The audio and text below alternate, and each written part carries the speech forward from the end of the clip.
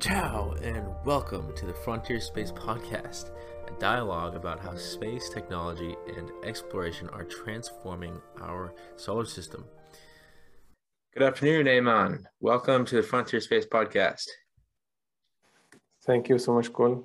Thank you for inviting me here today. I'll be ready to discuss with you whatever questions you have. Yeah. How are your holidays over there in Cairo? Good. We are doing very good, and we have tomorrow starting the holidays. Yes. Wonderful. Mm. I was noticing you have some interesting research publications there, and quite a interesting career in satellite communications and engineering and remote sensing. Could you share more about how you got involved in that? Yeah, sure. I got my PhD at 2013 in communication engineering for satellite communication especially. And I have a postdoctoral degree from Kitakyushu Institute of Technology from Japan. I have also a Master of Business Administration from Islaska, France. I started my first project in Egypt, which is funded by Ministry of Higher Education and Scientific Research. And this project ended by 2015. I think this project gave me a lot of experience to develop a space system. It was the very beginning of my career, and I have acquired a patent on this project. And I have made some publication regarding to the development of a space computer system, which can be used for onboard satellites. I continued my projects, and I have been involved in many space system developments. Especially, we have developed the first Egyptian CubeSat, which have been launched in 2019, and it's followed by another one. This CubeSat is totally made in Egypt. Also, I have been participating in the African Union Space Working Group, which is aiming to develop the first ever African space policy and African space strategy. And we have spent around 3 years in this work trying to investigate how we can develop something for Africa that can try to develop a lot of subsystems and satellite systems and ecosystems that can leverage the level of living on African people. It's very exciting. And I was noticing some of your studies there on the effects of space plasma on oxide coatings. And yes, this one we have started only a few months ago. We are trying to develop another satellite that can measure the space plasma and ionosphere characteristics in the LEO orbit. And this one is very important issue for us, as we are trying to make the linkage between the effect of climate change effect in the atmosphere. The African countries mostly suffer from climate change effects, and this one is very important for us to study. Nice. You and your team must have been quite excited when the African Union, passed the legislation in 2017. Yes. And approved Egypt as the host country for the African Space Agency. Yes, we have participated in the African Union Space Working Group to develop the African space policy and African space strategy. And we started this around 2014 or 2013. We spent 3 years in this process, and ultimately we concluded that we need an African Space Agency. And this African Space Agency is actually an arm for the African Union Commission or African Union, which is led by the head of these states in Africa. So the African Space Agency is belonging to the African Union, and each country participating in the African Union will be a member of the African Space Agency. So the African Space Agency actually is mandated to develop the African Space Program, and the African Space Program is the drive.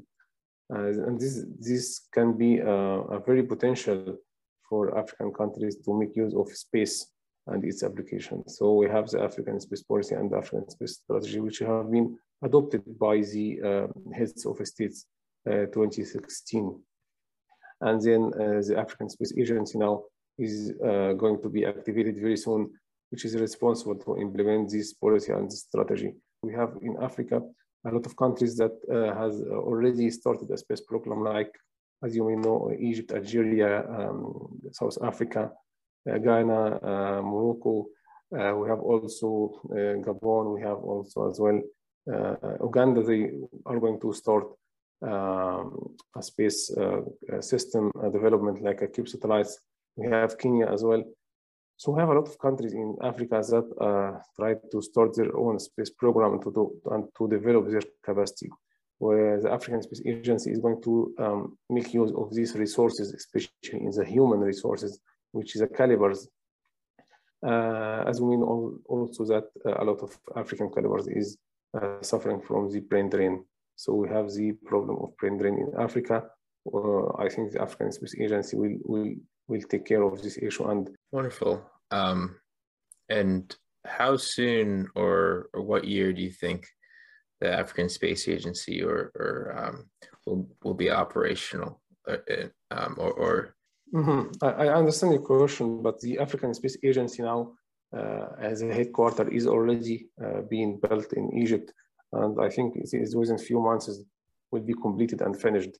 The building itself will be a huge building, very state of the art, with equipment, a lot of equipment that can enable the staff to work and do the work in a proper way. We have also a huge area which is dedicated for the African Space Agency headquarters. And maybe by the Q2 of the next year, the facility will be ready to receive the delegate from African countries, from the African Union Commission, to start the work. Meanwhile, the activation and real activation of this agency will be done when the African Union Commission assigns the team and the director of the agency. And we are trying now to establish a very good connection between us and the African Union Commission to organize how we can move forward in this and how we can start activating the agency. Awesome. And it sounds like AFSA or ASA might be a good acronym. I think the world's gravitating towards I'm not sure about the naming yet, because we have a lot of naming. So maybe AFSAS or something like this can be a good abbreviation for the agency. But we will wait for the African Union Commission to determine this issue. You mentioned initially that you guys are focusing on, Earth and the geospatial data collected from remote sensing satellites and with a potential like a CubeSat program or and the ecosystem in low Earth orbit. Yes. So you know that the recent trend for the space technology is the miniaturization of the systems. So the new trend actually depends on the nanosatellite systems and the CubeSat satellites.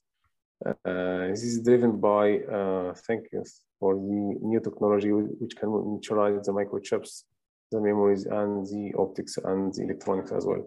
So I think this trend will be a very promoting issue and a reliable solution for the African space countries and agencies, because building a very huge satellite costs a lot, not from the financial point of view, but from the infrastructure, from the human capacity needed to develop these systems. The African space program is based on 4 pillars. First one is the Earth observation, which can serve a lot of applications and challenges in Africa, not only for the Earth imaging, but also for different types of imaging like multispectral and hyperspectral as well. Also, the second one is the communication satellite, which can provide a very reliable solution for the rural areas communication, which has a lot of application like electronic e-medicine and e-education. And this can solve a lot of issues regarding to the development on the ground. The third pillar is the navigation systems, which can provide a reliable and sustainable solution for the transportation across African countries. The fourth one is the space science. And space science, we can find a lot of African countries, especially in South Africa, can find a lot of activities related to space science and investigation of the stellar systems and astronomy as well. So I think this issue can be a very good solution in Africa. Wonderful. And you mentioned each country in Africa can be a member. We were wondering, what are the minimum requirements to be a member of AFSA, and how did an agency in Africa become involved as a member? By default, any country that is member of the African Union can be a member, or it's already a member in the African Space Agency. So we don't have a specific requirement or certain application to be used for the membership of the African Space Agency.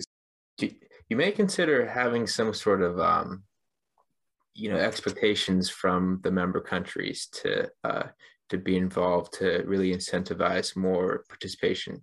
We're also wondering, how you guys plan to develop and your annual budget to support your activities and that of the African people. Yes, the financial resource is a matter of concern here, because during our discussion for the building and the activation of the African Space Agency, the financial model was a very debatable one. And we have looked and studied a lot of models like the European Space Agency, for example, and the Asian one as well. We can see that a lot of financial models can be applied for the African Space Agency. That's why the African Space Agency is under the umbrella of the African Union. The African Union, of course, have a financial resources, which is coming from each member state. Excellent. Yeah, imagine it's, the global space industry has an important role to play in helping enable and establish and also sponsor AFSA and your activities that you guys and systems and technology you guys develop. I would imagine there's a lot of knowledge and research and IP and technology that can also be passed on and transferred to AFSA. I think in this arena, the major players in the space industry in Africa will have to contribute together to make the leverage of the level, especially for the capacity building and calibers in other African countries. Because, for example, if you look to the African countries, you can have Algeria, South Africa, Nigeria, Egypt. Also, you can find major players that are willing to get into the space market in Africa.